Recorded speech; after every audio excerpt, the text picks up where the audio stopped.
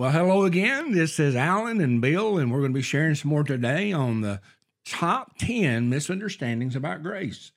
And it hadn't moved as fast as we kind of thought it would, but there's just a lot in it. And we're still just barely scratching the surface, you know. We take some shift to the left, to the right, and that might be my... Okay, so we're just going to jump right in, get at it, and we're going to try to cover at least two today.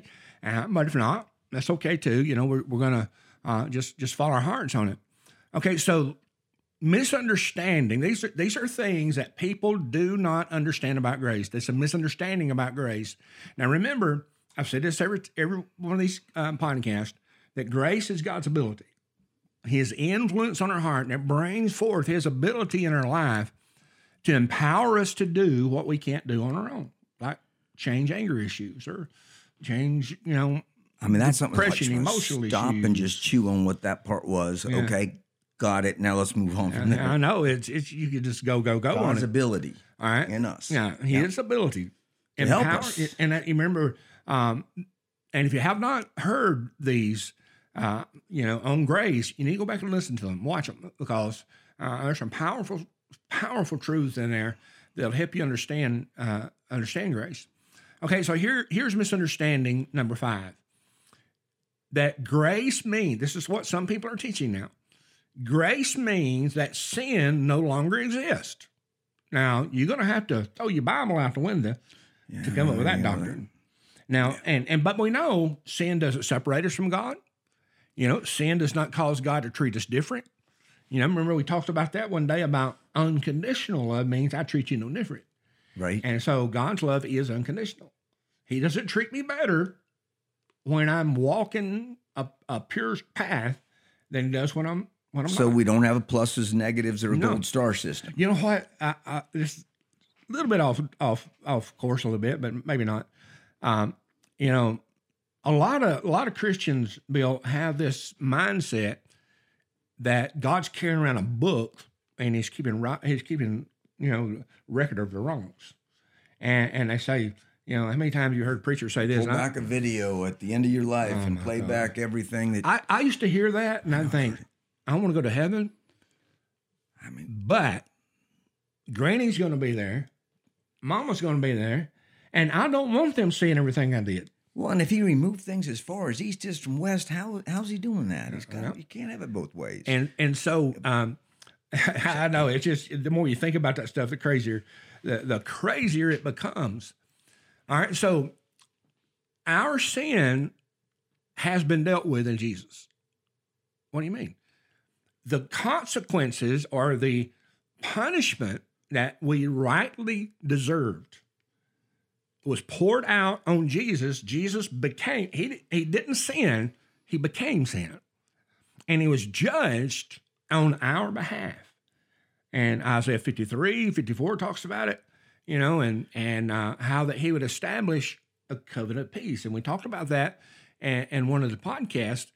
And because the covenant that we enjoy, we don't have one, but we enjoy we're the beneficiaries of the covenant God made with Jesus. Because we're in Christ, He has the covenant with God the Father. So we can't mess it up. Thank God. That's why He... and it's like this. I've said for a long, long time that there's one thing I cannot mess up. It's how God feels. I can make a decision today. You can make a decision today. Bill, you can make a decision today that could change how everyone in our life relates to us, but not God. I had this conversation with a friend. I remember watching his son play baseball, and we were just chatting. He was a college baseball thing, and he said we were having this similar discussion, and this is before you and I knew each other. And I said, how can that change the way God feels about you, whether you're doing this, you've gotten pluses and minuses? And he understood the gospel and all that. In fact, he helped lead me to the Lord when I was 22 years old. And he mentioned, well, when my kid is not doing the things that I'd like him to do, I get angry at him. So why in the world, what makes you think that God would be? There goes back to the anger thing. Well, even if it's not angry, disappointed, change whatever word you want. Well, Jesus had said He didn't entrust Himself to any man because He knew what was in the hearts of man. He doesn't have the bar up here. He sent His Son Jesus because He knew where the bar was. if God has any negative emotion about us, toward us, when we sin, it's because of what it's doing to us. Right. It's not that we're doing something to Him, but we're doing something to ourselves. And it's just like with your children. When you're raising kids, and thank God we're past that phase in our life and enjoyed it. But I'm ready to move further and spoil the grandkids. And but when I look at all of this, I don't remember where it's going now. But when I look at all this thing about sin, now we're in nothing but a love relationship with Him. But going back to the point of the misunderstanding is, people believe that grace means there's no longer sin. Which I just thought about it for a second there. I get where they came up with that. They just took a truth and went way too far with it. Mm-hmm.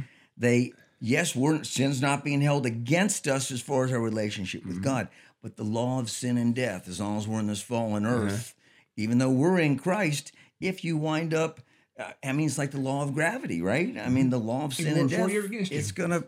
So His grace is His ability working in us because He loves us. He's trying to help us, not because He loves us too much to leave us the way we were, and that which is really, we're not really qualified until we get to a certain level of sanctification. He's just saying, look, I'm trying to get you, out of the problems that most of folks get, because the law of sin and death still exists, but I've got my grace to help you get you through it, past it. And that's something you said there reminded me of where I was going a while ago, and it slipped my mind. My mind's going about 5 different directions at one time. And I said, a lot of people believe that God's got a book that He's keeping up with our wrongs. Okay? But I'm going to tell you something. This may shock you. This may rattle your cage a little bit. God's not only not keeping up with your wrongs, He's not keeping up with your rights. Works fine for me. Yeah. Because, see, most Christians believe that if we'll stay away from the big stuff, we'll be okay. And if we do enough good stuff, that overrides the bad stuff. Jesus overrode the bad stuff. But sin still exists. Listen to this, Romans 3:23. All have sinned. You know what that word means in the Greek? All. All have sinned and come short, missed the mark. All have sinned and come short of the glory, which means view and opinion, have come short of God's view and opinion of us. 1 John 1:8. If we say we have no sin, we deceive her. I don't know what to do with those verses. People that believe that. If we say we have no sin, we deceive ourselves. And the truth is not in us. Paul got accused in Rome. Which I'm just thinking about, you just came back from Africa, and we kind of laughed at the ministry habit that used to be that whoever the speaker was, he would, they got the praise and worship going on for 30, 45 minutes, an hour, who knows. And at the last 2 minutes, the speaker comes out to the front row, and then he speaks, and then afterwards he leaves, and he is protected by his entourage, so to speak, from the people. Yeah. Because, don't want to mess the anointing up. Yeah. And if they got to know me, really, they know I'm a regular guy who's just God's working through. Yeah. So sin does exist. And it will destroy your life. Now, that's what I'm saying. Not God destroying you. Consequences. If I go down here and rob the bank and I get put in prison for it, I can't blame God for that. Well, God's punishing me. He's putting me in prison. No, it's just a consequence of my stupidity. I kind of get amazed at people that are so dumb and rob a bank. Little cameras and security. Anyway, that's and that's the stuff we talked about. You talked about Christ being the end of the law for righteousness to everyone who believes. But the end of the law for righteousness. But there are other laws in there that were how people could get together in society, in a civilization, civil laws. If I borrowed your ox or your lawnmower, and it was all these different conditions, it told you how to make it work. And without those things, but it had nothing to do with our righteousness. It had nothing to do with righteousness. and without those things, we wouldn't know how to function, And I shared this one time on social media, and I had some people get really upset with me about it. And I said, much of our civil laws in this country come from the Bible. And boy, I mean, I had some people just come unglued at me about that, Oh, it's, and then, I didn't argue with them about it, but anyway, so church people? No. It's the same people that are arguing about, in God we trust and all so, that. But Romans 6, verses 1 and 2 says, what shall we say then? Shall we continue in sin that grace may abound? God forbid, he says. No. And see, Paul is being accused of preaching that. I know where you're going. This is good. He was being accused of preaching that sin didn't matter. Because you are so free, so utterly free, because of the love of God, and just by a heart that says, I believe you. That's all it takes, nothing added to it. You say, well, then I can do anything I want. So, You can. Everything's permissible, technically, but not everything's profitable. And you're going to wind up in prison for robbing that bank. You're going to get shot by that woman's husband. And if God's changed your heart, unless you're avoiding relationship with him, those desires are going to be gone. That's right. Years ago, when we were pastoring in Florida, some of this nonsense started springing its head up in our church a little bit. And this particular subject about sin doesn't matter was one of the things, And, I don't police people. I don't do that. But my leaders, I have some rules and regulations, And if you're going to be a leader, this is what it means, And because the Bible says, I didn't say it, the Bible says it, that they who teach the word of God are going to be judged by a higher standard. Now, not by God. Yeah, what does that mean? By people. People who judge you by a higher standard. That makes sense. Yeah, not God. We've seen that in action. Okay. Okay, so, so that began to spring up, in some of the younger adults in our church. And I heard about it, and some people were promoting that. So I don't even remember the sermon, what I titled it or whatever, but I addressed it. I said, look, I'm going to talk, I'm kind of like the daddy of the church, and I'm going to talk to you like a dad talks to his children. Now, if that bothers you, get over it. I do it. I'm doing this because I love you, and I don't want you to be destroyed. And I said, so a bad doctrine's trying to spring its head up in this church that sin doesn't matter. And I'm telling you, we're not having that. We're not putting up with that. You're not going to spread that nonsense and walk through some scriptures. And because there's someone that don't matter. Sin don't matter. I said, okay. Let's just think that through for a second.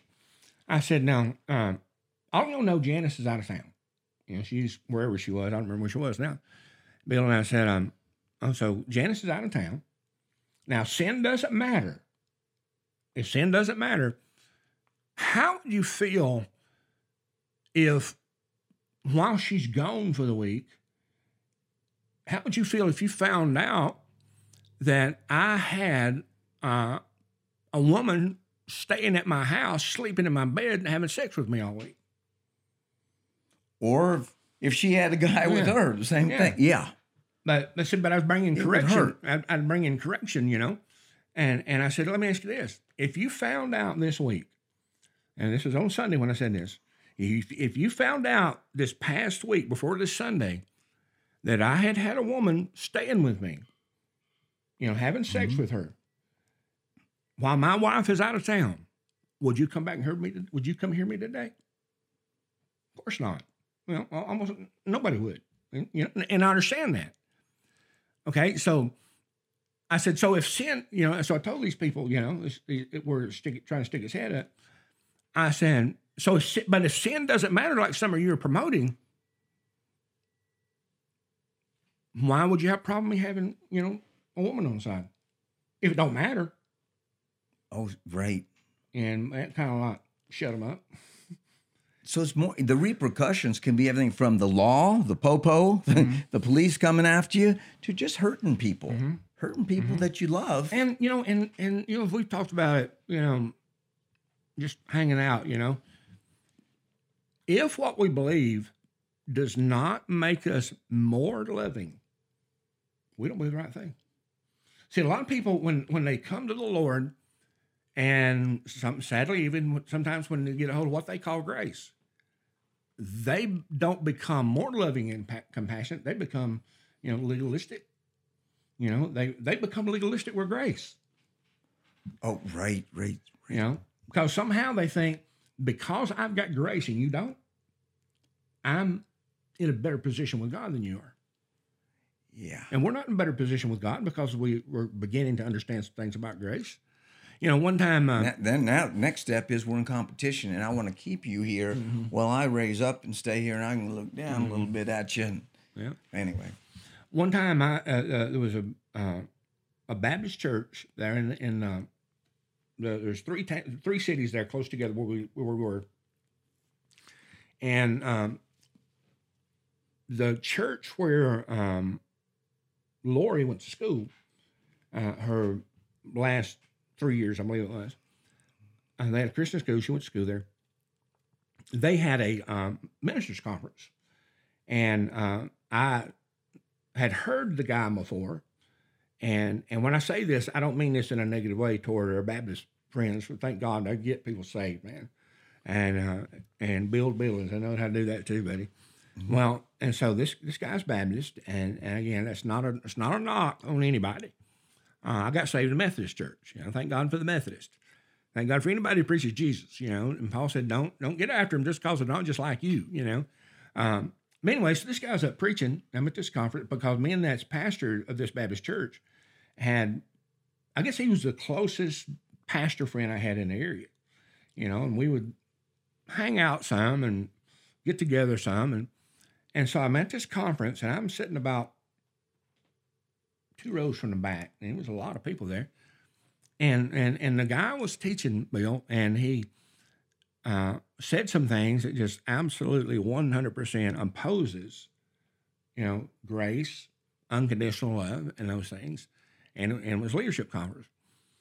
So said a couple of different things, right? It really kind of at the beginning of his message. And I thought, okay, when he walks back to the other side of the stage, I don't want to draw attention, but I'm going to get up and slip out. I thought, I don't want to listen to this nonsense. Now, it was not going to make me become what he was saying. It wasn't going to change my beliefs. I ain't got time for it. All right. And you weren't making a big show in the front row, bringing everybody with you. And I wasn't going to act like I was mad or anything and huff and puff. And so he walked to the other side of the stage. Everybody's kind of following him. And I started to get up, and I felt the Lord, just a knowing in my heart. When I say I felt the Lord say, it wasn't like an audible voice, but I just had a knowing in my heart. The Lord was speaking to me and said, if you'll hang on, I'll teach you something. I'll show you something. Don't go anywhere. So I just sat back down, and honestly, it probably ended up being, outside of a couple of things he said, well, they weren't little things, one of the top 5 leadership lessons I've ever heard, ever, in all the years I've been in ministry. Wow. And but the point of that was, he had got overboard about sin, and that was separating you from God. That was, and it does it. Okay, let's go to number 6. I think we may have time to at least get part of it covered. We may have to come back and hit some more. Misunderstanding number 6. And remember, grace is God's ability, his influence on our heart. A misunderstanding that we see a lot. And as I travel, I hear it. Pastors call me, Bill, what about this? What about this? Must mean I'm getting old or something. But number 6, misunderstanding number 6 is grace means, and this is not true, but this is a misunderstanding. Grace means you no longer need to confess sin. Because the Bible says your sins have been forgiven, hath forgiven your trespasses. The Bible makes it really clear in Colossians 2 and in Ephesians. It makes it really clear. But a lot of that stems from, first of all, we don't understand what confess means. Okay. You know? See, when we think about confessing sin, most Christians, that means to them, you go down to the front of the church, you bawl and squall, and be pitiful. And there's times, when I have been that myself because my heart was broken because of what I'd done, And let me just throw this in. I said this one time preaching, and Janice said, "Oh, you got to say that again. You got." I was preaching out of town, and I was talking, and I said, if the failures of others has made you self-righteous, it's because your heart's never been broken over your sin. Let me say it again. If somebody's failures, their sin, has made you self-righteous and condemning toward others, it's because your heart hasn't been broken about your sin. So you don't know empathy. Yeah. Although I'm not a very emotional person. Me either. So I can't say that. I mean, there have been times where I just, people say repent, and you're thinking they're down there at the altar. I remember meetings, where for 45 minutes it goes on, and it's a big meeting in the Coliseum or something. And I've thought, well, repent means to change your heart and mind. And you know what? I shouldn't have done that. God help get me out of that, any bad seed I've sown, but I'm changing my heart and mind right now. Mm-hmm. I ain't gonna do that again. Yeah. I mean, I don't intend to do that again. And I need you. And you see, there was no bawling and squalling to it. Not need for me in that situation. And because, repentance, as you said, simply means, change your mind, change of heart. May not include bawling and squalling. Yeah, it may not. And again, a lot of it's personality. Yeah, interesting, yeah. All right, so, but the word confess means to say the same thing God says. So when the Bible talks about confessing our sin, he's saying, say the same thing God says. Matter of fact, we have not confessed our sin until we're saying the same thing God says. And why do we need to confess our sin? Okay. Good question. Let me use this illustration. Let's say I wrong you. I do something underhanded to you, and you and I are friends and have been for a number of years, and I do something wrong. I do you wrong because you are a man of character, a man who loves God, loves people, loves me. You would forgive me just like I would you without me asking you to forgive. You would make a decision, and before I even see you, you've already forgiven me. But why do I need to come to you and confess it? It's so I have an awareness that I've been forgiven. As far as relationship, I'm not. In your heart. And so when I go to God, with my failures, and I confess, it means I'm saying the same thing God says about it. What does He say about our sin? Sin shall not have dominion over you. You're not under sin because you're not under the law, and you just go all the way through it, and that's what He says. And so, run out of time here, but the truth of the matter is, under grace, especially under grace, we sin because we want to. Well, sin don't have dominion. Sin does not have dominion. Okay, so we're going to pick it up. Good place to start. We're going to pick up right there next time and go further with this. And you don't want to miss it because we're going to share some things that, if you got any religious areas, it may shake you up a little bit, but it's going to help you in Jesus' name. See you next time.